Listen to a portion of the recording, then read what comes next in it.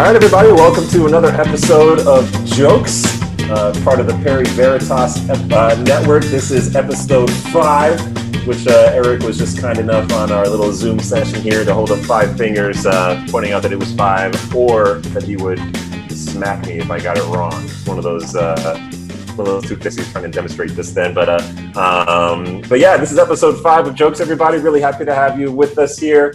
I'm sitting here with Eric. And we're prepared to talk about a joke that I have brought, but as usual, we have to start with some banter. And so to get us kicked off, what's going on, man? How you doing?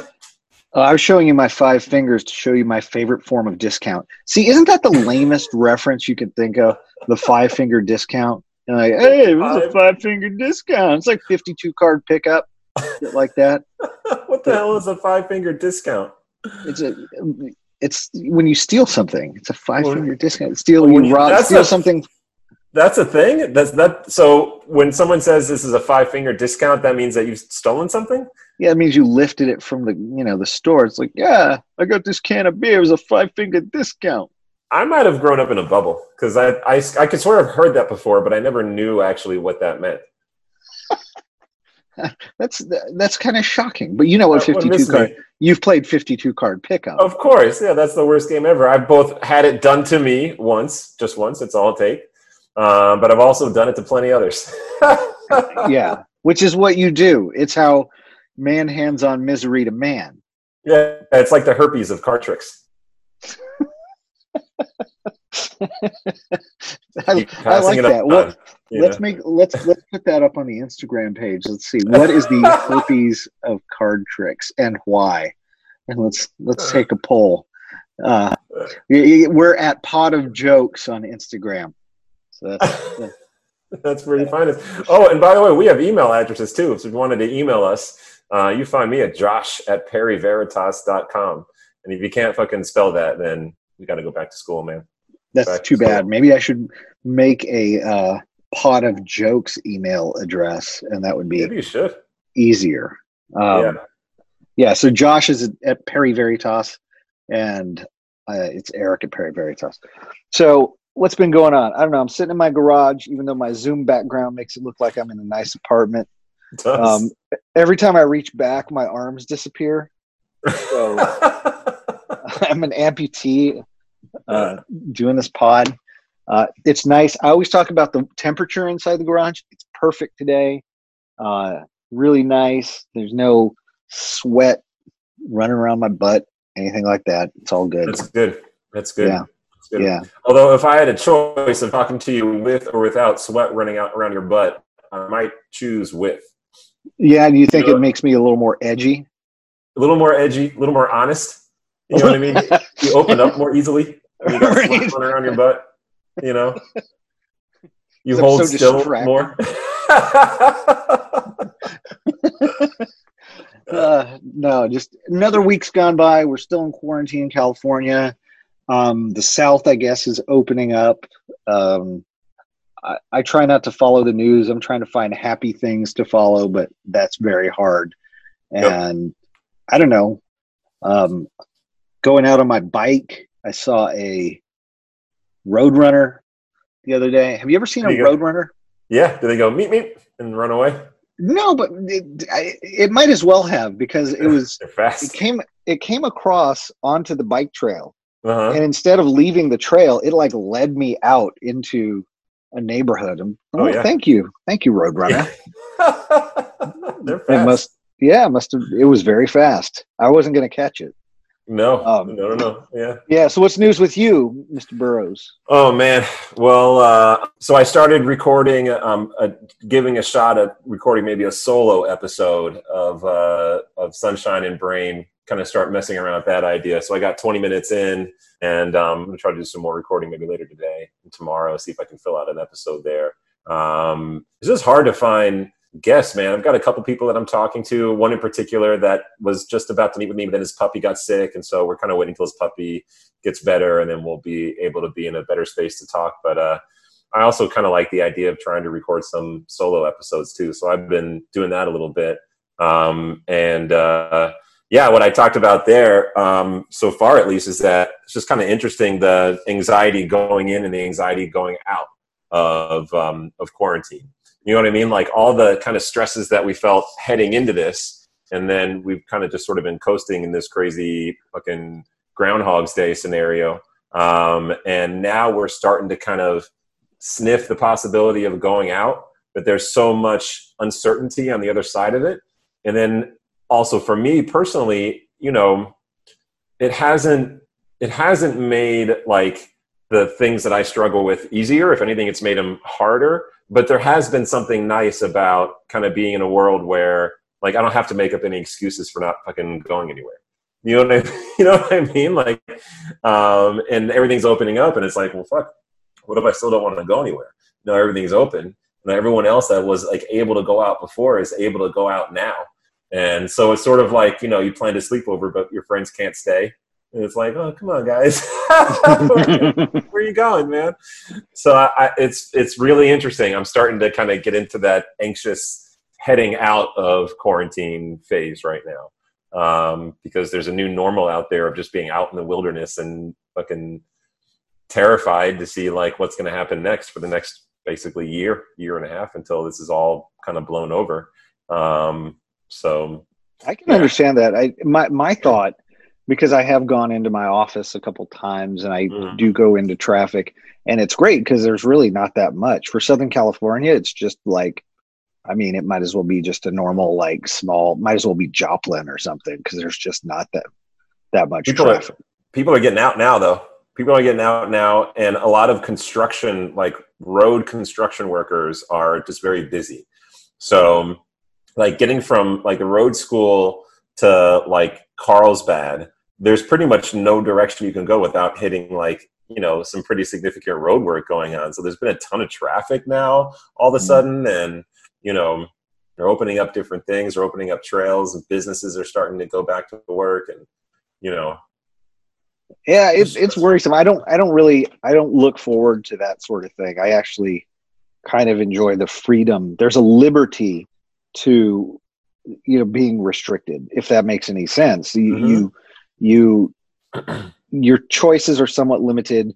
You don't have to do you don't have to come up with excuses. That's a good point, Josh. Like, you know, you can just be like, I'm sorry, we're just going to stay here. We're not, you know, most we're going to do is run around the block. Yep. Yeah. That's all we got. That's all we got, you know. It's kind of crazy. We had a birthday party this morning, one of those drive-bys, for a couple of which is hilarious, by the way, that we call them drive-bys. I know. Hey, I'm organizing a drive-by for my daughter's birthday. All right, man. I guess it seems kind of violent, but whatever you want to do. That's under definition 4, white people's definition. When applicable under quarantine conditions, may refer to some sort of celebratory automobile party in which balloons and proper greetings and smiles are passed. Yeah, and really what those are little miniature experiments about how quickly social distancing walls and norms break down among children, and then how just flippantly sort of fuck it minded adults are about it. Totally. Because every drive-by I've done, within 2.5 seconds, all of the rules that we set out are just flouted. The kids are all over each other. The adults are standing next to each other. You know, like, I saw some kids holding their arms out to measure 6 feet. I'm like, dude, you are 4 feet tall. Like, your arms are not, like, you put them together, you guys are still not 6 feet apart. Not even close. So it becomes this jumble, and then the parents are like, well, okay, you know, they're getting something, we're getting something. So it just. What are we gonna do? You know, it's ridiculous. It's an interesting phenomenon, and also, it you know, when you're in a party situation, I'm very good at this because I've practiced it for years. I was not always good at it, but like when you see people, you can, you know, glad hand them and really kind of like work into a conversation. It's just hard when you're in the car, like going, eh. Yeah. Hi. Like, how you been? Yep. Bye. Yeah. I know. It's tough. Yeah. It's So completely what's the crazy. joke we got this week, Josh? Tell me. All right, so Are you going to play it? I'm going to play it. Is what I'm going to do. The comedian that I brought for us today is a comedian named Jackie Kashian. Have you ever come across Jackie Kashian before? Yes, I have. I listened to. I've heard some of her material. It's been years, and she had a podcast, I believe, with another comedian for a while. Am I missing that? She was born in 1965, July 20th. That's cool. It's my mom's birthday. I didn't know that. I know a lot of, if you listen to her stand up, then you actually do know a lot about her because she does a lot of very personal stand up. So she does talk a lot about her family and her dad, and she's had a couple of stepmoms of them, as well as her siblings and other people in her life. So if you just know her material, then you can get it. But she did host a podcast called Dork Forest Radio, and then later called The Dork Forest, and that was starting in 2006. So she used to. She also had a pod with. Yeah, that's what I remembered, with Lori Kilmartin. Another, the Jackie and Laurie show. Right. That was part of the Nerdist group. Right. Yeah, I never got into her podcasting, but I actually found her through two gateways. One, I'm a huge Maria Bamford fan. I fucking love Maria Bamford. As you should be. She's incredible. And when I list like my top comedians, I talk about Bill Burr. Maria Bamford is way up there for me. And one of these days I'm going to bring a Bamford joke, but she's really hard. It's really hard to pick which joke to do with her. Because there's just so much great stuff to look at. I've got one in particular. Excellent. Oh yeah. I've got one in particular that I think I might bring, but I'm not really sure yet. But I love her. She's one of my top favorites, and I've seen her live. And Jackie Kashian opens up for her quite a bit. So I went and saw her, and Jackie opened up for her. So that was kind of like the second time that I'd come across her. And then she also was on an episode of You Made It Weird with Pete Holmes. And so I've heard her in a nice long form, very personal interview with Pete Holmes, and she's just great. And I wanted to bring her for two reasons. One, I think she has a really unique stage presence that speaks to, just kind of something that you and I and also Robbie last episode talked about in terms of comedy, like the way a comedian presents themselves on stage. I think she's a really interesting example of how a comedian might present themselves on stage. So I wanted to bring her for that. And then two, the joke I want to share, or rather the routine I want to share, is the best political thing I've heard since Trump was elected. And I haven't, mind you, gone out and sought political humor. Generally speaking, I don't love political humor. But what she talks about and what she does after the election, and we'll get into this when we get into the joke, I think is really wonderful and gives us a chance to talk about another side of humor, which is when it gets political and how we kind of use humor to help us to think about politics and to think about issues and things like that. So that's kind of why I brought this joke. What do you know about her? Very little, probably all that you've told me. I can remember her only vaguely, and I haven't followed her career since the Jackie and Laurie show, and that's been a lot of years. Yeah. So this is all going to be fresh for me, and I'm looking forward to hearing it. How long is it? So it's a few minutes because it's a couple of segments off of her latest album. And so we'll kind of skip over a couple of things here, and then you'll hear kind of the full joke in terms of how she sort of represents this. So do you want to just dive into it? Yeah, let's dive into it, man. Let's do it. All right, cool. So she had booked a recording for her 2017 album. She had booked a recording to do an album, and she had booked it to be 6 weeks after the election. And nobody back then, except for me and a couple other people who I knew, thought Trump was actually going to win. I knew that guy was going to win, man. What made you think that? Because all the polling showed that he had. I remember the day before the election, and everyone talks about this still. Yeah, sort of this consensus that he had a 5% chance of winning. What gave you the sense that he was going to pull it out? Because I knew young people weren't going to vote for Clinton. I knew that the multi-generational coalition that Obama had formed wasn't behind Clinton in the same way. And that a lot of folks had felt like Hillary Clinton was sort of foisted upon us. And the people who voted for her were not voting with any kind of emotional fervor whatsoever. Right. And a lot of young people who would have voted for Bernie didn't want to vote for her because they felt like, their candidate had been taken away from them. Right, because there was that recording from the DNC, right, Mhm. where the chair of the Democratic National Committee basically, it was portrayed that they had basically said, this is our chosen and endowed candidate, Mhm. and we're going to do everything we can to shut out Bernie from this, Yep. even if he may be the most popular in Yep. certain segments. There's going to be no Yep. compromise. Yep, no compromise. And the people didn't want, the young people didn't want that. And the thing is that, people tend to vote, both sides tend to vote their passion, right? That's kind of how it goes. But young people especially vote passion. Older people can vote duty. Young people vote passion. And I think a lot of young people then, and unfortunately now as well, have kind of looked at the system and said, this is a system that probably doesn't work as well as it's supposed to, for sure. And definitely has been hijacked by a very populist generation that doesn't fucking know what's going on in the world anymore. So why are my two choices for president two white men in their mid-70s who are both rapists? Why is that my choice? And I think in this election too, there's a lot of young people who just aren't going to vote.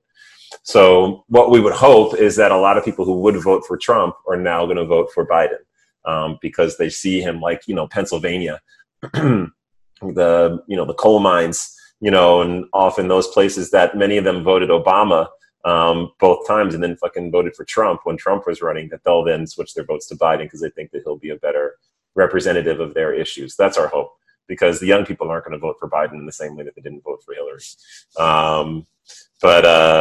So here we are getting political already. Do you have anything to add to what I've just said?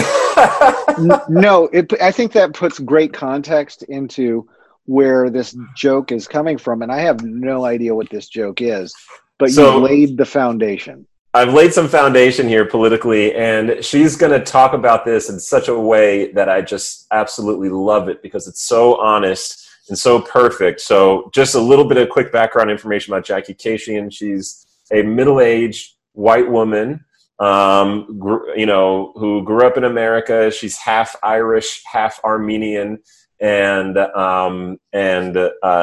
grew up basically lower middle class, and her whole life has been a very, stereotypical middle class white lady living in America. So not all the best things, but certainly has got plenty of opportunity in front of her. And this is what she came on stage talking about, just, as you'll hear from her very shortly after the election. There's a couple of pieces in here that I really like as well, so we'll bring it out, but here's how it starts. Minneapolis, nice work. Coming out in the weather, in the holidays. Merry Christmas, Happy Hanukkah, Happy Kwanzaa. If you are an atheist, I hope you got your laundry done. I love that joke. I tell it every year. Every year with that joke. Never gets old. I'm like somebody's dad with that fucking joke. I have my notes up here because I'm taping a new album, you guys. Very glamorous. I always tape here at Acme because Acme is the best. And it's a wonderful place.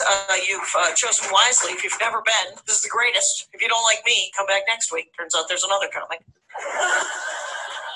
But I will say this is... I had the best setup. I had the greatest lineup of jokes, 45 minutes of gold, and then the world went to shit 6 weeks ago. So then I had to write some new material. So mine is paralyzed. So that's it. That's the setup right there. 6 weeks after Trump was elected, the whole liberal world just like in shock, utter amazement and shock. How did we not see this? What the fuck is going on? How are we going to survive 4 years? Can somebody please assassinate him? Like, what are we going to do? And she's getting up to do a show. getting up to record an album. And instead of just stopping it, she then dives into political humor. And as she'll say in a minute, she doesn't actually do political humor, but this is how she starts it. And now the whole world is basically ended, and my mind is numb, paralyzed. Like, I don't know what to do. So what's your initial reaction to what you hear from her? It sounds like, no, I like her delivery. She's very self-effacing. The setup is essentially, I came here to record an album with stuff I've practiced, but here's some new stuff because what I previously did has no relevance. Yeah, and you're gonna. And that's ballsy. And it's interesting when you say the whole liberal community. It brings up the question of, are comedians by default liberal? And I think we can approach that later, because I don't think it's uniform. No. I think it's all across the board. It's like John Dos Passos, of the author of Manhattan Transfer. He was of that era with Hemingway and Gertrude Stein and those folks, but he tended to be less left than, say, those folks were, and he was deemed an alien. I think you see that in the community with guys like Dennis Miller. I was going to say, easy example, quintessential example. Yeah, and even Nick DiPaolo. He's definitely not going to. And then there's some other ones that we had talked about offline, but we can get back to that later. So I like it so far. The setup is interesting. I mean, how much of a setup is it? I can't tell. It's basically like, what is she about to do? That's the thing about her that I really love so much. It's the first thing I think I wanted to really cover about her. So I can't take credit for this. This is from the episode of You Made It Weird, when they were talking to her, when Pete Holmes was talking to her. But he made the point where I think he said that his girlfriend said that Jackie Kashian arrives on stage like she's late for dinner. And and she's getting to the restaurant, and you've all been there for 45 minutes. You've all ordered, your food is arriving, and she's just late. And there's probably some crazy reason why she's late. There isn't a chair for her, so now we're waiting for the wait staff to arrive with the chair, and she's entertaining the table. It's kind of like the presence that she has there, that it's this very kind of like out of breath, halfway manic, and she's using her humor to explain why she's late, but also to connect with you in a way that's really kind of funny. And she doesn't know well enough to sit down and just join the conversation. So she just keeps right on talking in order to feel connected with people. And that's how I think that's a really brilliant way to kind of talk about her stage presence, as opposed to other people who like practically, you look at like old Mitch Hedberg, recordings, and he's laying on the floor. All right. Just delivering his material. Yeah. Yeah. Or think about the Emo Phillips joke that we shared in the first episode. And that dude is putting together and taking apart a trombone the whole time. True. Where it's theatrical, it's practiced, it's rehearsed. But it causes a feeling of anxiety in the person that's watching them. Because while you listen to these jokes, you also don't know, is he ever going to play the trombone? Good point. Whereas with her, it's like you kind of take that Emo Phillips anxiety, but she's using her anxious presence to sort of calm you. It's like, it's okay. I'm the anxious one here. Let me talk for a while and I'll just carry, there's something really kind of fun about her presence in that way. But anyway, do you see what I mean there though? It's like kind of, yeah. Yeah. So where does she go next? What's the next part? All right, let's hear it. So she's going to expand on the kind of on the premise here a little bit, and then she'll dive in. Because I don't do political material, but I do now, I guess, because I'm human. Because I'm alive in America. And I like things like the Declaration and the Constitution, which seem like there's a goddamn mess in front of us. Anyway, did anybody else call that we were going to be the bad guys in World War III? Did you know that? I did not know that. I did not call that. I've tried that line a couple of times. And about 6 months ago, July 2016, I tried that line up in Canada to dead silence. We all laughed. Dead silence up in Canada. Chirp, chirp, chirp. Guy in the fourth row goes, We knew.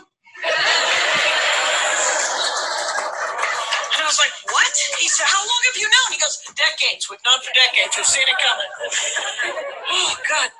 I don't know. It's because I'm from Wisconsin, which is on fire right now.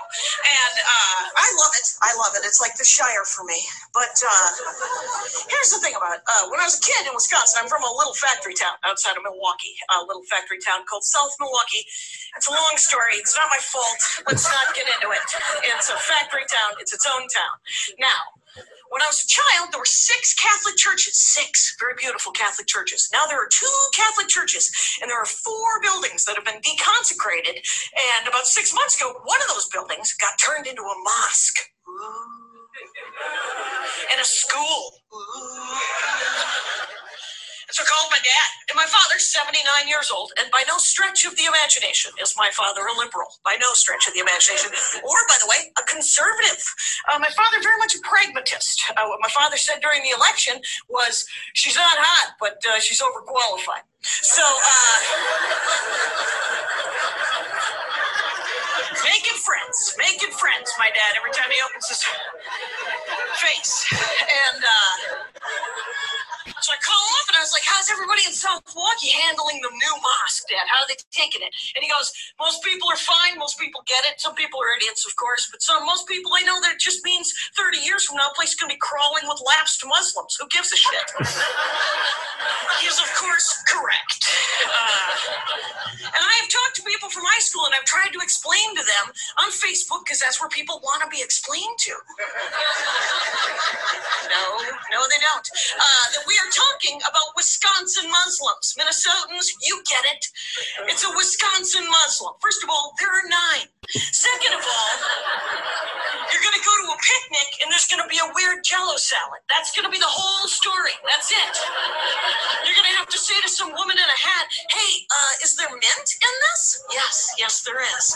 And you're going to share a bass boat with a guy named Salim instead of Doug. It's America. Get used to it.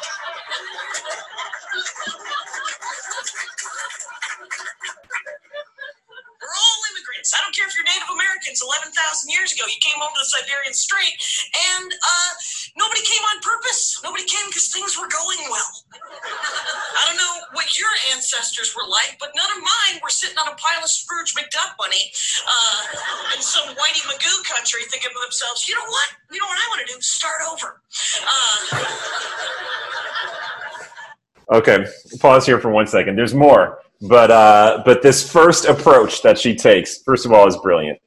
You see a lot there in terms of, just what she does, generally speaking, which that she talks a lot about her dad. She's going to feed a lot of issues and thoughts through her dad or through different people who are a significant part of her life. So she'll talk about her friendships with male comedians or with other comedians, or relationships with her sisters or her brother, or her various in-laws, etc. So she'll do a lot of that in her humor. But the first place she goes here is, aside from just the shock and mind-numbing, what the fuck are we going to do now? Part of just what it felt like after Trump was elected. She goes straight to, Muslims, right? Straight to people are different in our community. And this is kind of what we see. And is it really a big deal? And unpacking it in such a perfect kind of down-home, Wisconsin-y sort of way, which is no, we know exactly what this means. It means the same thing that it's always meant. It just means that, 30 years from now, there are going to be a bunch of lapsed Muslims living in Wisconsin. Right. And she prefaces it with the loss or conversion of the Catholic churches, right? Yeah. And saying, that's the evolution of things. Don't get overexcited. Yeah. There isn't some sort of, revolution that Sharia law is coming along. It's relax. This is how it is. Relax. This is all that's going to happen. You're going to share a bass boat with a guy named Celine instead of Doug. Right. You're going to ask if there's mint in the Jell-O salad. It's going to be a weird Jell-O. Yeah. It's going to be a weird Jell-O salad. Totally true. And I think that speaks to the fact that everyone has realizes that their neighbors are their neighbors in this country and has Right. had that experience. And it's Right. like, oh, they're different, they're new. And then you go over and you're like, oh, yeah, your food is a little different, your accent's a little different, but at the end of the day, we're just hanging out at this park and our kids are like kicking a ball around or throwing it around. And also, at the end of the day, you have some form of, what were those weird salads called from the ambrosia, right? Yeah. Yeah, you too have Muslim ambrosia. Yeah. So it's kind of like laying that, and very Midwestern. Wisconsin is a perfect place to set it because it's just, I mean, that's where Happy Days and Laverne and Shirley were set, right? Yep. Why? I guess we just perceive that as like good old, salt of the earth America. Well, and those cities there in the Midwest used to be so much more important to the lifeblood of what makes America run in comparison to what they are now. I mean, just think about the history of Detroit. That place wasn't a city might even still be a city now. I mean, it's got all the buildings of a city, but so many people moved out of there that it's like, can we even qualify this as a city now? Right. And those towns, Pittsburgh, Detroit, all those strong Midwestern towns had a lot of importance for the country, and so represented a certain thing. It's just not like that anymore. We think about like the history of Dearborn, Michigan. You know that town, Dearborn? Oh yeah, that's where my wife was born. She's from Dearborn? She was born in Dearborn, Michigan. Yes. Do you know the history of Dearborn? I know its current history and its past history. I believe that my dad worked up there when he was with Ford. I believe that the plant was up there. You tell me. You seem to know more. Dearborn is one of the top 3 or 4 capitals in America for racist and anti-Semitic thought and development. I did not know that. Yeah, the history of anti-Semitism and racism in America, a lot of that actually comes from Dearborn, and a lot of that is because Henry Ford was really quite a famous anti-Semite, and he used to publish a publication called The International Jew, and it was like a part of that if you just went to a Ford place, it would just sort of be there. And all these articles that were presented about the international Jewish cabal and how Jews control the banks and all this stuff, and kind of made its way to America via Canada, via the gateway of Dearborn, Michigan. And when you, back in the day, if you lived in Dearborn, you had to be white and you had to be Christian, 100%. And you would see signs like on the sides of taxis that would say, keep Dearborn clean. And what that meant was keep anyone who isn't white or Christian the fuck out of Dearborn. And now Dearborn houses the world's largest, America's largest Muslim and Arab population. Hands down. Yeah. And when in terms of geographical origin, isn't it like the highest population of Iraqi nationals? Mm-hmm. Yeah. Yep. Yeah. And so,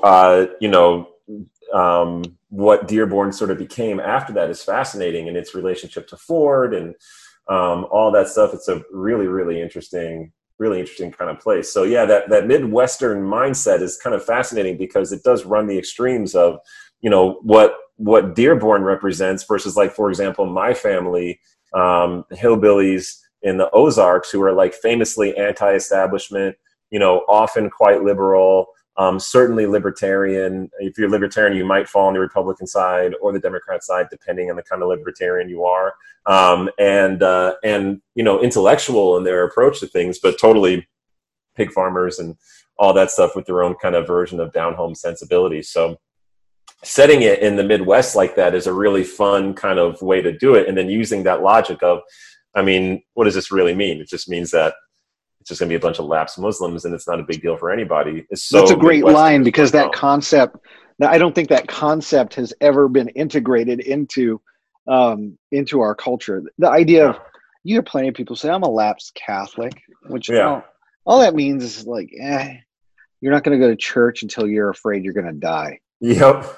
Or I'm lapsed, but a lapsed Muslim that's pretty funny in terms of concept, because it just means, normalizing with the American consumer culture, the capitalist system, all the things that ultimately, Xboxes and BMWs. That's the things that ultimately make people feel as though they're part of a community, doesn't take long. That is. Yeah, doesn't take long.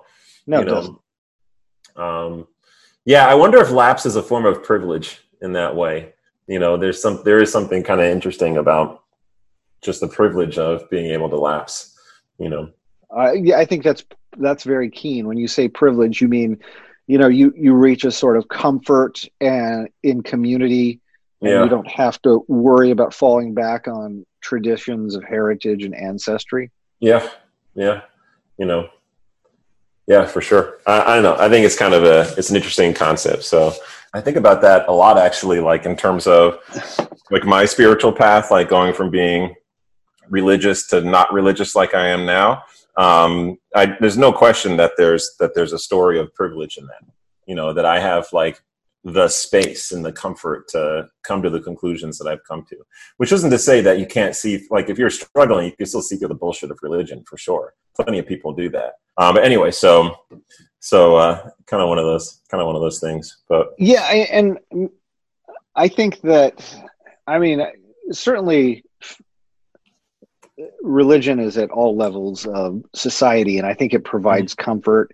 It provides a thread of memory for people, because a lot of times that's really the language that families have with one another, the ability to communicate when frankly there's nothing else you might have in common with your father or your mother, and you can all share a common language, a common ideology. You might disagree about whether the Packers are any good, or whether the Bears are any good, but at the end of the day, you're still like, well, you still end up at the same church functions, you still end up at the same places, and maybe that is that sort of comfort that you can overreach. The notion of lapse, meaning that you're now just part of one big mixed society, and you don't really care about those particular aspects of heritage. Right. Or it's just, life can be pretty bad in America for people, for sure. There are lots of people for whom life in America is rough, boy, really, really rough. But even so, it's probably better than whatever that version is in another place. Yeah. Especially in a lot of places where we come from in order to get here. Nobody's leaving a great life and moving to a whole different country to start over again. That's just not Scrooge McDuck money. Yeah, there's no reason to leave if you're sitting on a pile of Scrooge McDuck money. You're just making, you're just staying there, right? Yeah. But yeah, so I don't know, makes for like a really interesting thing. But so she then takes it somewhere really interesting. This is why I like it so much, is because she's going to talk about, how she's responding to this as a middle-class, middle-aged white lady, like what her mindset is coming out of it. Now, the first thing she'll do, if you listen to the album, is she'll talk about her dad. And so she talks about her dad and the types of advice he gives, and how sometimes, what your dad gives you is, really wonderful advice. Other times he's just handing you a monkey's claw. And you're just like, this is going to curse me for the rest of my life. I don't know. And then she gives these really fun kind of like examples of it, but then she gets political again. So you ready? Right. So when the election happened, I, of course, terrified, like many people, scared, thinking about, registration acts and deporting millions of people, and everybody's brown or has a limp or some fucking thing, and trainfuls of people, always gathering people by religion and color. It's always worked out well for the world. And so I was terrified. And you know where I got my hope? I got my hope from my black friends, from my brown friends. I got all litany kind of friends, right? I got all the friends that are in line ahead of me. But I got, right? You got your lesbians with kids, and you got your handicapped, and you got your people who have kids that are disabled, and your Asian Muslims, and whoever the fuck. Anyway, so I got lots of those friends, but I got my hope from my black and my brown friends who I was talking to, because that's what they needed, was to reassure me. And I said, hey, I'm scared. And to a person, they said, yeah, it's scary. It's It's really scary right now. But we just got screwed again. You just get up, you keep going. That's what you do. You get in the way of crummy behavior if you see it, and you just keep going. And make sure you're happy. Nobody wants you to be happy, so make sure every day you try to be happy. And I was like, just get up. And one of my friends said, Jesus, is this the first time you've been disappointed? Got a little defensive. I was like, no, Jesse Ventura. He was a scary, I'm going to make a boatload of money guy off the government. No, maybe not the same as Nazis and Klansmen. So yes, but here's the real reason I'm mad. It's because now I have to get up. I have to get up and get in the way of bad behavior because 2% of the people on this planet are bad. Everybody else, I genuinely believe this. I believe that everybody's great, but 2% are broken and 2% are out of their damn minds. And they're going to grab genitals and say horrible things and be mean to people. And now I, who want to be Captain America, have to stand in front of them and be a big white lady meat shield. And I don't want to be a white lady meat shield. I was hoping just to coast to the twilight of my life and fall over in a heap. That was it. That was going to be it. And now I have to get up. And I don't want to. I want to get a remote, pay someone, get Amazon to fucking do it. I don't know what I want. I'm a Prime member. Does no one care? And now, and I got friends, like I have gay friends and relatives who are like, their kids came home from school and they were scared. Are they going to take us away from you, mommies? And I'm like, first sign of that, fucking run, I said to him. No reason to be brave, get the fuck out. I was not raised to be the hero of anything, but I guess I will be. I was like, I don't have any kids. I can be a white lady meat shield. You can throw me in front of it. I would like a small statue, something tasteful. Possibly slimming. That would be nice. And you have to complain laterally, you guys. I'm sorry to obsess, but seriously, middle-aged white lady over here can mostly just complain to white guys. That's it. Those are the only guys who are behind me in line. Everyone in front of me in line, they get to complain to me and I have to be supportive. That's the rule. That is the rule. And I didn't make the rule. That's the fucking rule. If you are a white guy, you have to get in the way of bad behavior and you have to clean out your attic so you can hide people. That's your job. That's your fucking job. I also didn't make that rule. That is traditionally the rule of decent white men throughout the centuries. All right, quick little stopping point there. So you see what she's doing, right? I mean, it's brilliant. She's immediately just putting herself in this place and talking about what it means to her. So as you hear her talking about that, first of all, we've been in the Trump presidency for a few years now, so we're sort of used to it, but I hear this and it kind of brings me back to how it felt after that dude was elected. But what's your kind of reaction as you're hearing her, just do her bit, getting into her show? She is, I like how she has set up this sort of unspoken tier of hierarchy or the right to complain. Like, who's got the right to complain? Like, am I supposed to be, I'm not going to be affected by this directly by virtue of superficial aspects of my life. Yet I still need reassurance from those that are probably most affected by it in order to feel good, and they're willing to reassure me.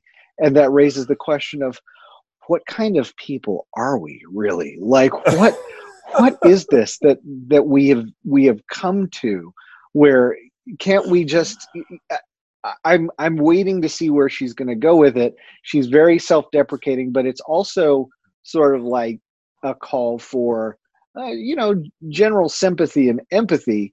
I don't want to read too deep into it. It's pretty funny that she uses the term white lady meat shield. Yes, that is exactly why I needed to bring this joke up. Just that term. My job is to be a white lady meat shield. Yeah. I mean, to stand in the way of these forces that otherwise would destroy all of the things that I think make this country great, right? My brown friends, lesbian moms, my whatever she was talking about, all of the mixes and diversities that, you know, we have seen engender greater success and greater progress than simple homogeneity. And so that's, and she's the white lady meat shield because she's taking her sort of endowment, her privilege, and throwing it in front of these other privileges that otherwise would, you know, take those things away. And talking about what that means today, which is rarely something we ever think about when we think about the great white lady shields of the past. You know what I mean? Like all the great Germans who hid Jewish people in their attics and in their basements, and all the great Dutch who did that, and like what they were giving up, what privilege and ease they were giving up in order to fulfill that kind of role. You know, and back then it might have meant, you know, well, you can't, like, you have to share your food, and you have to be extra careful, and you can't say things at work, and maybe you can't afford to go out and, you know, do the things you wanted to do. But nowadays it means that you can't, like, just sit around watching Amazon Prime all day and you can't, like, you know, just coast to your death like you might have wanted if you're living in privilege. You have to, like, actually stand up. And it's just funny hearing her really parse out, like, the emotion of that so recently from the election, and how brilliant that she understood how funny that is. And then to kind of bring it forward in that way is, I mean, I haven't heard anything better yet about politics since Trump was elected. And for her, it's a real fear. Like it's legitimately based in a real fear, and it doesn't have the sense of being hyperbolic. It's simple, and it's a bit confessional. Maybe she thinks it's hyperbolic. None of that stuff is really panned out. But by the time she was doing this, if I recall correctly, within the first few months, there were executive orders and there were federal court actions that were taken all the way to decision that continue to be battled over now as to what they called Muslim bans. You had Steve Bannon's agenda in there. You still have Stephen Miller, who's still in the White House. He was affecting all of this, like, self-hating anti-Semitism. Like it is, that's very real, and she feels it very realistically. And you know, it makes me think, and we'll get to this topic too, because I think it's very interesting to revisit the idea of what's the other side thinking about when it comes to these sorts of these comic aspects, and can they be funny from the other side? You wonder, like, well, just because someone feels it's real to them, why does that make it funny, and why isn't it funny when the other side is portraying it in a similar light? Then we get into the real question of what's a funny joke and what's comic. I like what she's doing. Let's keep going. This is good, man. She's building it well. Let's do it. All right. So now she's going to transition through it and out of it. And she's going to do it this is like a really good example of a joke that doesn't have a pure end, because the ending of it transitions to her next jokes. So she really is, like, you know, bringing home that, like, hey, I'm late to dinner, but I'm here to entertain kind of, like, mindsets and approach. And you see what I mean, by the way, in terms of just her whole presence. It's kind of out of breath, kind of not, it's settled, but it's trying to make you settled, but not quite settled. You know, it's this real interesting kind of middle ground there in terms of how she presents herself. But so what she's going to do is she's going to turn it, and she's going to talk about her Armenian heritage and talk about conversations with her grandmother. And she's going to transition that through to jokes about relationships, which is where she spends a lot of the rest of this special. So you ready? Let's do it. All right.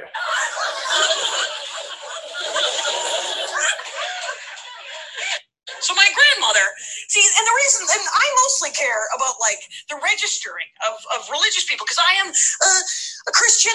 Don't applaud. Nobody ever does.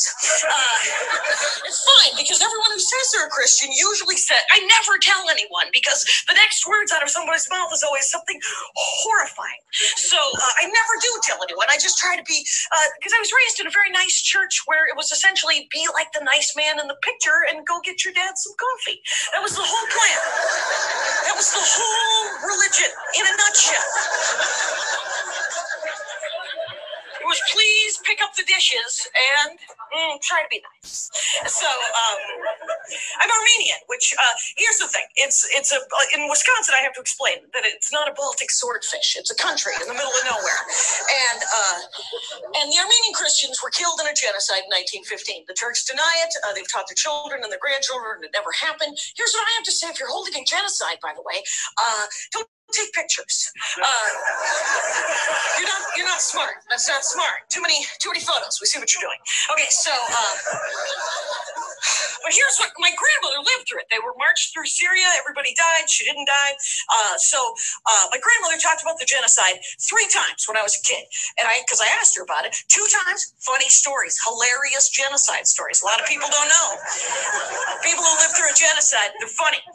So my grandmother told me, she said that when the Turks came to take them out of their tiny village, first of all, there was bread in the oven. She was 60 years later still worried about it. I think it burned.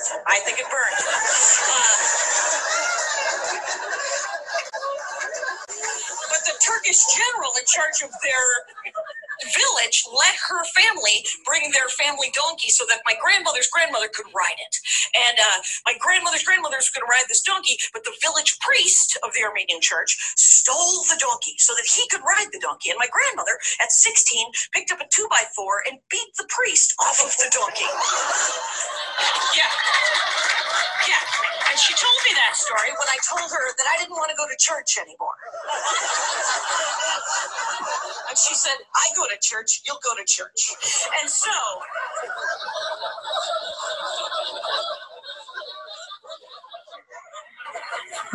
I was 13 and I was doing genealogy, right? I made her cry.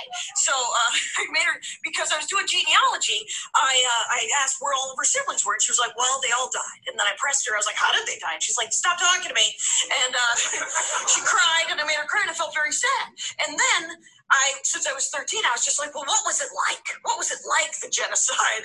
And she said, well, for every 200 Armenians, there was 1 Turkish soldier who was in charge of that part of the line. And then she just stared at me, essentially daring me to ask. And I did. And I said, why didn't you guys just tackle them? There were so many more of you could have killed them and just tackled them. And she said, none of us wanted to be the first to die, so we all died. And the reason she told me that, because she wants me to be the first to die. I'm just gonna fucking tackle them, you guys. Nobody gets on the trains. Nobody. No. Anyway. So that's how she ends the joke. That's great. It's great. There's a third genocide story that I want to share with you either now or after we talk for a little bit, because you'll see how she weaves it then, you know, how she goes from genocide and politics into relationships is pretty good. So maybe I should just share it with you now right quick, and then we'll talk about the overall joke. Sure. We can always edit and revise or whatever. Let's see. Exactly. So this is how she now comes out of this, just to give you the full scope of how she kind of gets in and out of this topic. So I saved the second funny story for last, because why not? Order of I don't know how to do comedy. I do. The rule of three. Finish the fucking story. Here it is. So she said as they were walked by these villages in Syria, the villagers would come out because they didn't have television, and they would ask the women in line what their names were, and if you told them, they would go to the soldier in charge of that part of the line and buy you, and then you had to go with that dude. And my grandmother said that whenever the guys would ask her name, she would throw rocks at them. And she told me that story when I told her I had a crush on a guy when I was 15, and it wasn't going well. And she said, yeah, we're not good with men, Jackie.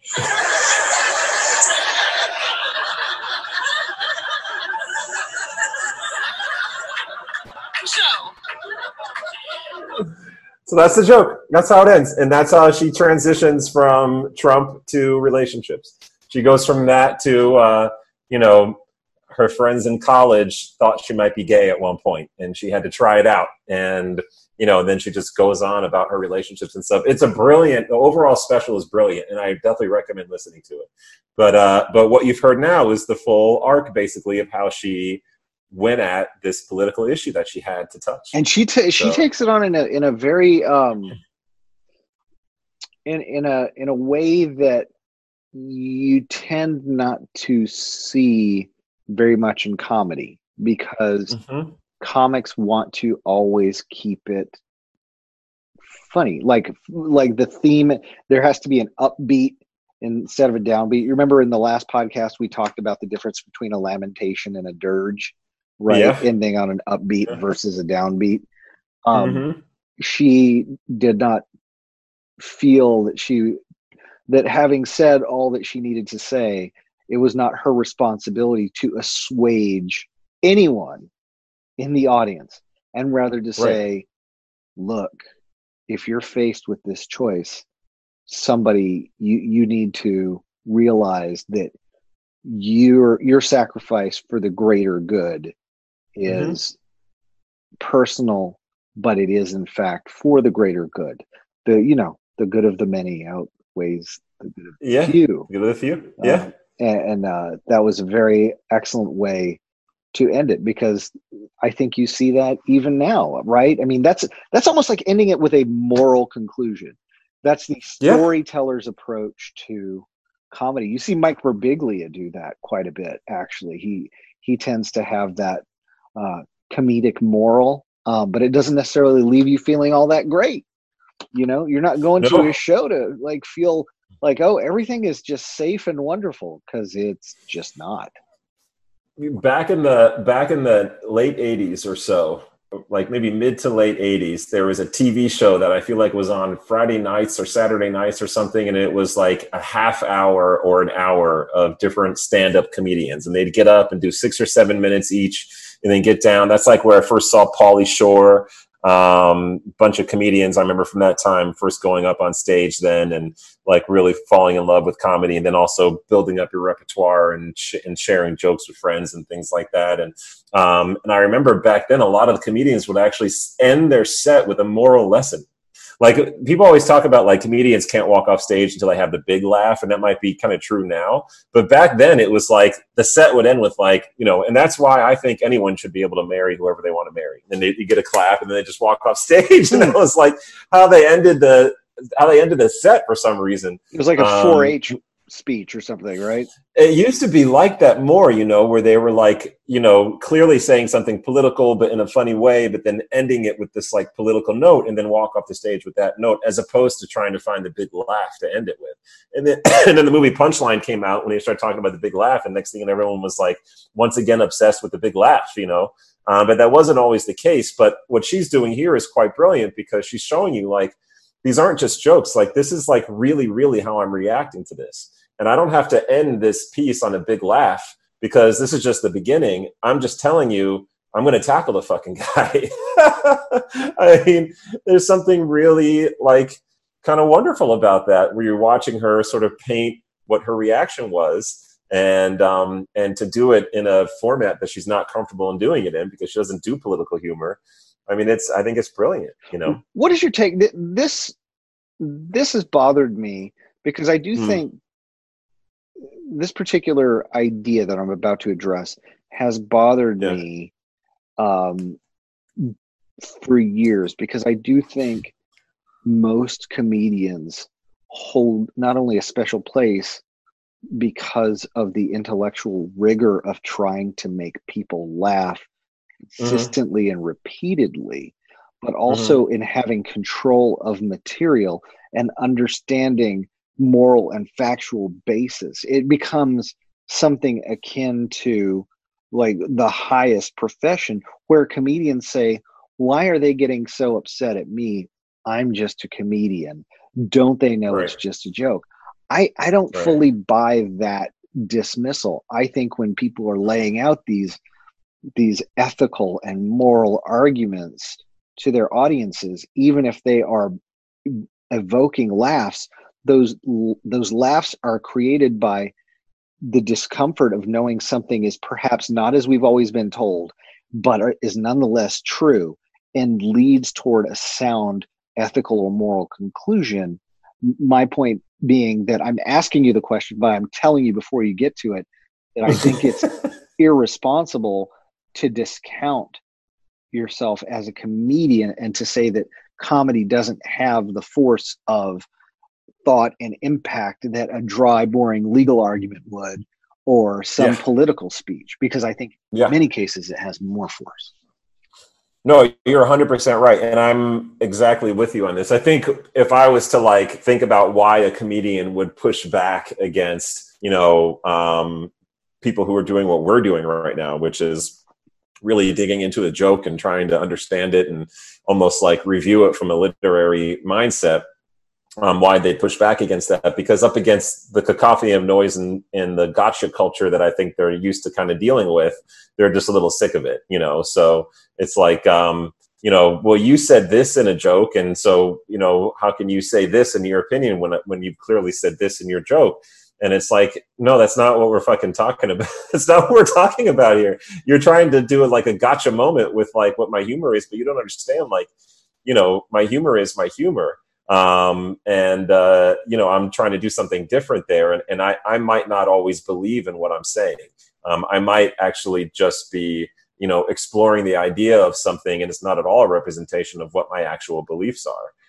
But that doesn't mean you still can't fucking talk about it even along those lines. No, these aren't my actual beliefs, but I'm representing a certain type of voice and trying to do it in a kind of way. And some of it's me a little bit. Like, think about how Stephen Colbert used to talk about his old character from the Colbert Show. Right. That wasn't him, but some of it was, and I think it's hard for a lot of people to really understand that, and to understand kind of how Well, and it comes down to, I think perhaps an ignorance, whether it's willful or indoctrinated, where people are unwilling to step outside of the easy answers of the black and the white and to say, well, okay, he says this, so he must believe it. No, you have to look at it in the context of artistic license, the creation of the work. Look at what we just listened to. That was a really long joke. I mean, and what it was, this podcast is called Jokes. That's really a full set. A routine. It's a routine. It's a routine. Yes. And so you're talking about a person who's developing thoughts in the same way. And people get upset when perhaps they read things that are, there's a sort of modern form of, I don't know, what would you call it? Confessional fiction. That, I think, what's his name? Me Talk Pretty One Day, the writer. Yeah. Doug something? No. We can make sure you edit this out. Why am I? Or not. Maybe there'll be some funny moments in here that are worth keeping. Right. David Sedaris. David Sedaris. You read him. It's hilarious in points. It sounds like it's confessional and factual, but he's taking liberties with his own life. He's taking liberties for comic effect, for artistic effect, for moral and ethical effect, for the portrayal of a tale that leads to a thematic conclusion. Why do stand-up comics have to be taken at face value? Now, this is a perfect time. They don't, and they shouldn't be. Yeah. And anyone who's spent time in a comedy club and thinks that the things they see there are 100% real or 100% fake doesn't get it, doesn't understand the context of what's going on in a comic setting. Well, and they're all different. I mean, it's like any other art, right? I mean, you look at music, you've got Beethoven and then you've got Leadbelly, and they're both musicians. Complete musicians, but on one side you have someone who's like a mathematician but throws passion into the mathematics of what he creates, and the other side you've got one of the greatest blues musicians of all time that is doing a lot in the form of just emotional writing, not a lot of form, not a lot of function, just the emotion of just what it means to be in the blues, right? And that's just one art right there. It's going to be the same thing with comedy, where based off of the particular type of genius of the comedian, they're going to approach it in a different way. You can imagine what Carlin would be doing. Like, what would George Carlin be doing with a Trump presidency? Good Lord, this would just be, considering how we saw his evolution toward, he died in 2009.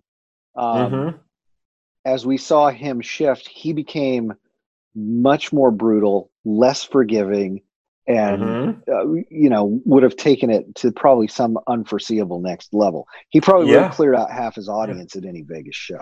Yeah. Jon Stewart's head would have exploded if he was still, the head of the Daily Show with Trump as president. His head would have full on popped off the top of his head.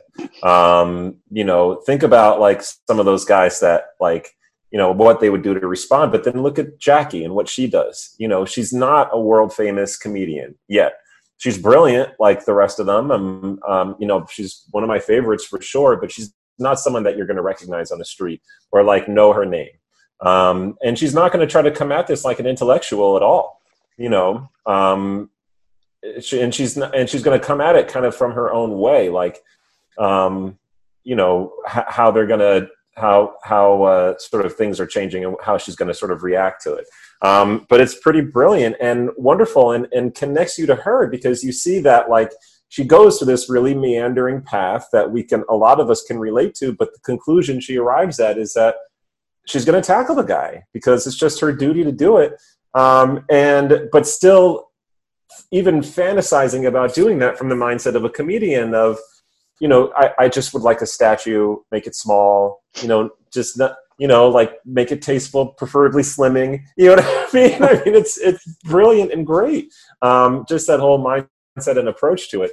I just love it. I love it. And I have not heard anything better politically speaking, since Trump was elected. I also haven't gone seeking it, like I've really used comedy to not think about politics, but I haven't heard anything better. But you do hear, speaking of comedy and politics, there's some wonderful examples of leaders who use their senses of humor to make their positions more sort of understandable, relatable, easy to connect with. My favorite example of that is Scalia. Antonin Scalia, who in his life, I don't think he ever came to any decision as a Supreme Court justice that I could ever possibly agree with. He stands for everything that I don't stand for. But he also was Ruth Bader Ginsburg's best friend. And their friendship was so intense that somebody wrote an opera about it. And they famously were really close, and he had a great sense of humor. And he wrote his opinions with that sense of humor kind of mindset. That's if you hear him talk, you just want to be friends with the guy because he's so effing charming, because he's kind of funny, in the way he approaches that stuff. So on one side, you have non-comedians who can use their sense of humor to make their stances, which are so extreme often that it's hard to even begin to relate to and make it relatable because they're relatable people. And then on this other side, on our side, a comedian can use their sense of humor to navigate really uncharted, frightening waters with some, levity that kind of almost empowers us to come to the right sort of conclusion, So I don't know. There's something I really love about her. Well, then you, as you should. I think that's a good explanation. She had a very serious point to make, and she made it very well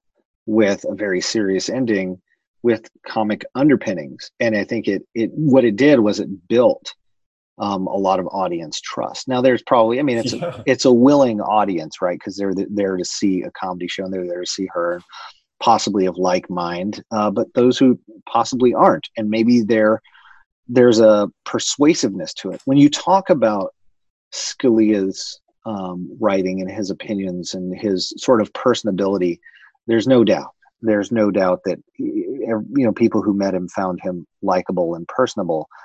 The question is, do we embrace a hypocrisy here, or is there a hypocrisy if I say a Supreme Court opinion isn't the place for humor? A Supreme Court opinion isn't where you would make light of a ruling that we've decided is going to affect the lives of 330 million people, if not the rest of the world. Is it appropriate to be sarcastic, which he was? I would. It's funny because to hear you present that argument, my initial, you're a lawyer, so you're going to know a ton more about this shit than I do. But to hear you present that argument, my very first reaction is, fuck no. Yeah, a Supreme Court's decision and argument is no place for a sense of humor.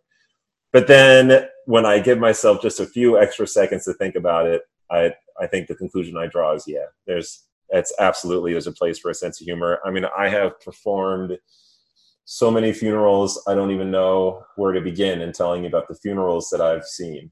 And the moments of humor that either were there for everyone to kind of just be a part of and to experience, even in the most tragic kind of losses, to some of the humorous moments that are there just for me. You know, like I did a funeral once. You're going to like this. This is dark. Are you ready? This is dark. Good. Dude, you're not going to surprise me, but go for it. I did a funeral once on January 1st, New Year's Day. Okay, you're kind of surprising me. And as a practice, one of the things that we do in the Jewish funeral is you typically start with the casket kind of over the hole, but being held by those strap thingies, you know, and then you kind of lower the casket slowly as part of the ceremony. Mm-hmm. And there is something kind of quite painful and difficult, but also finalizing about like watching that happen in that way. And so that's why we do it like that. But on January 1st, doing that, my thought was 10. 9, oh my God. 8, 7. And I did not share that with anybody, but that was the thought in my mind as we lowered the casket, was the counting. And then when it reached bottom, I was like, Happy New Year in my head. Right. And, you know, that joke was a reflection of just being upset that I'm doing a funeral on fucking New Year's Day. Right. And feeling sorry for this family and like, you know, what a horrible way to start out the new year and all that stuff. And that's where my mind went in that dark moment. So what am I going to look at myself and say, you sick puppy? No. I think how dare you? For you, I mean, I think human beings, I know I do. Yeah. I've always used it as medicine. I've used humor and comedy and those sorts of thoughts because I don't shut them out. I let them fly. Yeah. And they're ways to cope and deal with. It's a weapon, right? Yeah. It's a weapon. Difficult things. And so that certain, now on the flip side, this gets me to what I was touching on earlier when we mentioned Dennis Miller. And let's talk about like even Scalia. I mean, do you really, are the things that are politically disjunctive from, say, Jackie Kashian's argument, if they come from the other side and are portrayed as comedy, are they inherently not funny? Do you discount them? When people hear her routine like this and they're politically of a persuasion that is like, I think Donald Trump's presidency is the best thing that's ever happened in this country. Make America great again, drain the swamp, et cetera, et cetera. Yep. Do they look at that and say like, that's not funny? Yeah, I mean, look, I think if someone is a white supremacist, they probably don't think that Jackie Kashian is all that funny. But what do they think is funny then? Well, I don't know. I've never tried to make a white supremacist laugh. Maybe they're into slapstick. You know, I can see white supremacists being particularly into slapstick. But the Three Stooges were Jews. Yeah, they were Jews. So maybe like the Blues Brothers movie, Chevy Chase. You know, where you've got like that Chevy Chase falling down the steps, or like, you know, the 37 car pile up in the Blues Brothers movie, like something like that. That's just so funny. You know, I don't know. I'm not really sure what a white supremacist thinks is funny. But you know, yeah. I mean, I really do think that if someone is voted for Trump, it's easy for me to imagine them hearing Jackie Kashian and laughing at her, or even laughing with her because of how she's representing this. You know, of I'm just afraid. You know, I'm afraid, and I didn't want to be afraid, but now I'm afraid, and I haven't been afraid before, but I'm afraid now. And what's this going to mean? You know, and then I think also there's something about just the way that she talks, the way that she presents the ideas that are really funny. You can hear someone share thoughts that, you know, you really don't agree with, but they're presenting it in a way that's so interesting, just with the rhythms of their voice or the way they're bringing an idea out, that's kind of funny to hear. And to be honest, for me, there's something like, I find her humor rhythm to be really intoxicating, to the point where when I'm trying to be funny, I sometimes will emulate her in the way she does it. You know, where I'll say something, you can kind of hear it in the way I tell stories sometimes, be like, no, not a good idea. Right. Not a good idea at all. You know, and that's like, if you can trigger someone's kind of giggle button, you can really keep it going with that type of rhythm in terms of how you're talking. It's very intoxicating. So I don't think you have to agree with her to think that she's funny. And I think you can maybe relate to what she's saying and still think that she's got a really funny approach. I just think that if you're an extremist on either side, you don't really find a lot funny anyway. I think that's probably true. You know, it's kind of that, like, this is no laughing matter idea, as opposed to looking at it as, well, this person is actually making a forceful argument in favor of the position that you are that you are for. Now that brings us then to Dennis Miller, right? Like, which we mentioned earlier.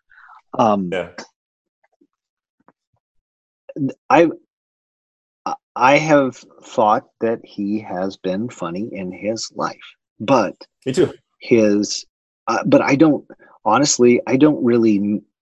I haven't listened to a lot of his political humor, and I don't know what to think of it, because essentially he is severed from a whole segment of popular comedy and doesn't get much airtime, as far as I can tell, except perhaps on the Murdoch stations.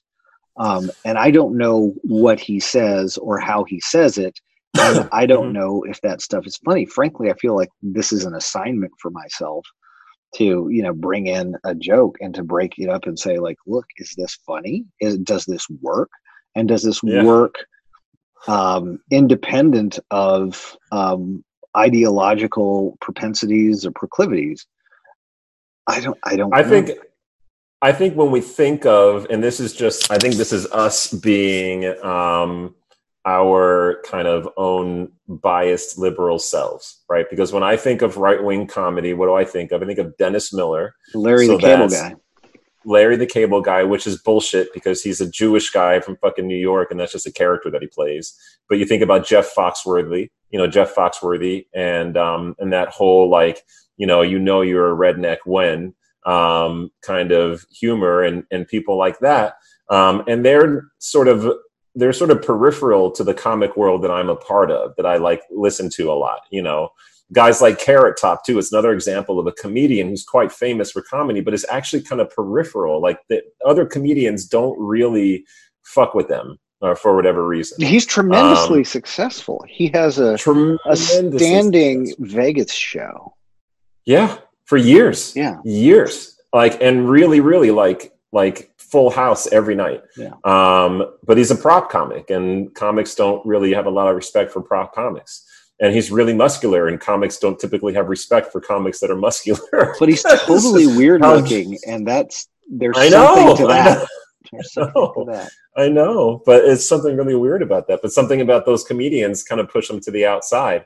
And I think that's probably unfair of us to say that it's not possible. I mean, you look at like Lewis Black in his humor, though he's known for being liberal, I think he's equally as critical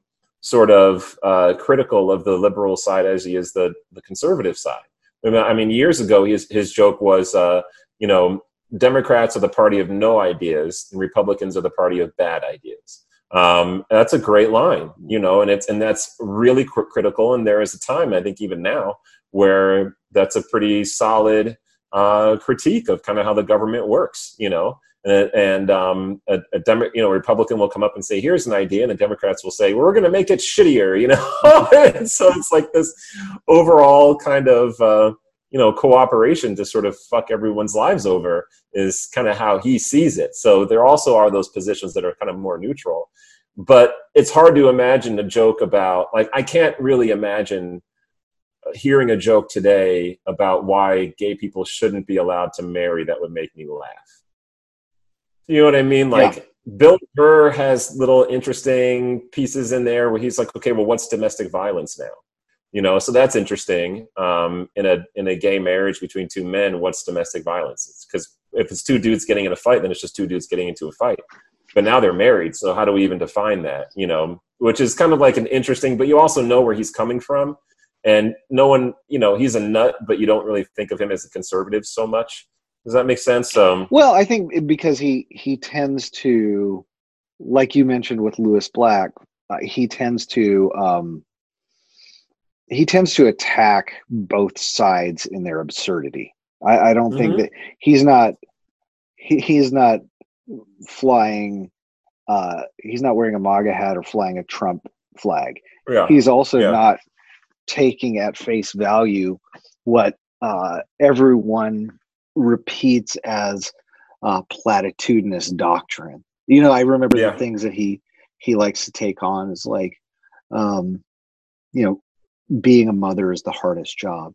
And it, you know, by attacking that, he tends to face backlash as being sexist. Yeah. From just even raising that premise is backlash. But I mean, it's a lot along the lines of what we talked about with Norm Macdonald last week, which was, you know, the worst part about Bill Cosby was the hypocrisy. Really? Really? Really? Is that it? Because I think it was the raping. Sure it was raping. Yeah, pretty sure it was the raping. Yeah. Yeah, and you know, and no, I was going to say, keeping it with female voices too, I think it's really interesting because, you know, Jackie Kashian, I think, is an example of a female comedian who could be funny to someone who voted for Trump. I think a Trump voter could, you know, a good, smart Trump voter, which do exist, I think they could look at that and say, yeah, that's funny. I get that. You know, I don't think that there are a lot of Trump voters who would think that, like, Sarah Silverman is funny, if that makes sense. Like, I think there are probably other voices in comedy that just can't possibly cross over in that way. Sarah Silverman's probably a good example of that. And Sarah Silverman, in terms of female voices, is kind of like, you know, Janine Garofalo of today, you know, in terms of there is a voice that really represented a certain perspective. But, like, look at Roseanne Barr. Like, where the fuck do you put Roseanne Barr? Is she a conservative? Is she liberal? You know, like, how do we even categorize her with some of the things that she said and some of the, you know, waves that she's made throughout the year? So I think it's impossible with her because, like, there's no discernible consistency in what she has done. I mean, it just seems to be scattershot and all over the place, and sometimes just for the sake of feeling bad one day, you know, as if like, I'll just say this. Yep. Yeah, exactly. So it's hard to categorize them. Go. No, and in terms of female voices, I mean, you look at who are the strong comedians right now. I mean, Sarah Silverman. I mean, Whitney Cummings. Liberal.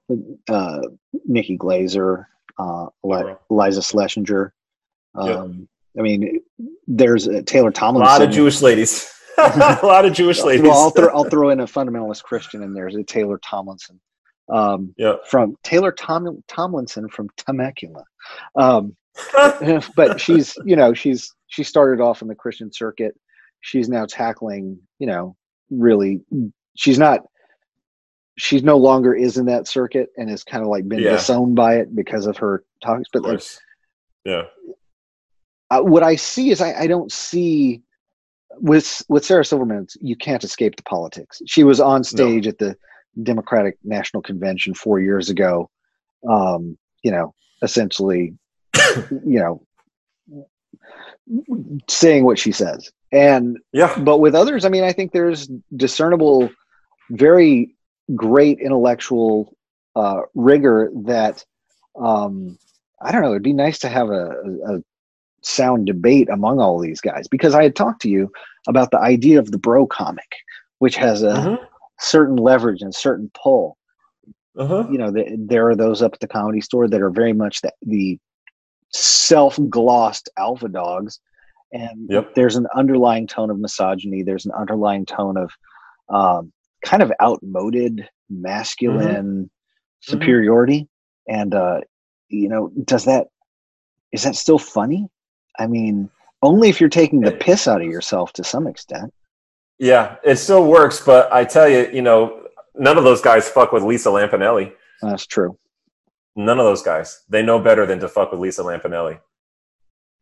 That's a good point. Yeah. And she, and she's as harsh a voice as any roaster there is. My Lord. Yeah. Yeah. When you're going to a Lisa Lampanelli show, you want to be in the darkest corner of that room that you can possibly find. And only go if you're feeling good about yourself, because if she sees you and decides to, get into you a little bit, there really isn't anyone around that can rip. And I'm talking, I think even Jeff Ross would say you don't fuck with Lisa Lampanelli. Sure. Yeah. Jeselnik, when they've been on stage, when it was like his turn to like make fun of Lisa Lampanelli, he was like, "You're cool." He was like, "Not touching you, dude." Didn't want to open That's that literally door. what he did. Yeah. Yep. Lisa Lampanelli, you're fine. Moved on to the next person. That's exactly what he did. Everyone cracked up because everyone knew. Yeah. Don't fuck with Lisa Lampanelli. Yeah. Yeah. Well, I think this was a great joke. Why don't I ask you the question you always ask? Where does this fall in your vault of jokes, and where does Jackie Kashian fall in your in terms of the perfect comedian? She's close. She's close for me. This joke is pretty close to perfect for me in terms of a type of joke that I like. If we're going to go political, I like it to be personal in this way. And I want to be taken on a journey there. And so, yeah, this joke is pretty close. I have other kind of comedy buttons that you get pushed in other ways. You know what I mean? Like, who doesn't love a good impression? Impressions are great. Who doesn't love like silly play on words? When someone can really kind of dig into a thing. But the way that she's like just the idea of her being kind of like, her whole presence is she's arrived late to dinner, and that's how she kind of presents herself. But another way to think about it, she's sort of like a chihuahua, where she gets you laughing and then she's just nipping at your heels, the whole time, just making you laugh more. No, that's not a good idea. Right. But the way she talks about her dad, my dad, making friends every time he opens his right. face. It's just like that, just a breath between she's not hot, but she's overqualified, which is like, she's not hot, but she's overqualified. Yeah. And just the rhythm of that. Her grandmother talking about, and she said that story when I told her I didn't want to go to church, and so she told me that story, and then she was like, "I go to church, you'll go to church." And like, no words between, just like the way that. She has this joke later on where it's like her dad's conversation. Oh, there's one line where she's like, "My dad was a lot like radiation. You didn't see him a lot, but he had an effect on our lives." And then the other line where she's like, when her dad came in, it was time to have the conversation about the birds and the bees, and he was like, "There's flowers and then there's bees. The bees go from flower to flower. The flowers do not go from bee to bee. Guess which one you are." And then that was it. That was the whole thing. Oh my God. But the way she does it is she's like, that was it. That's the whole story. That's all he gave me. That was that was it. That was the whole thing. And she just kind of keeps like drilling in like that. And so if you think that's funny, her reaction to it just sort of really keeps you going. So she really knows how to milk a laugh. She knows how to kind of make me anxious and also excited to hear what she wants to say next.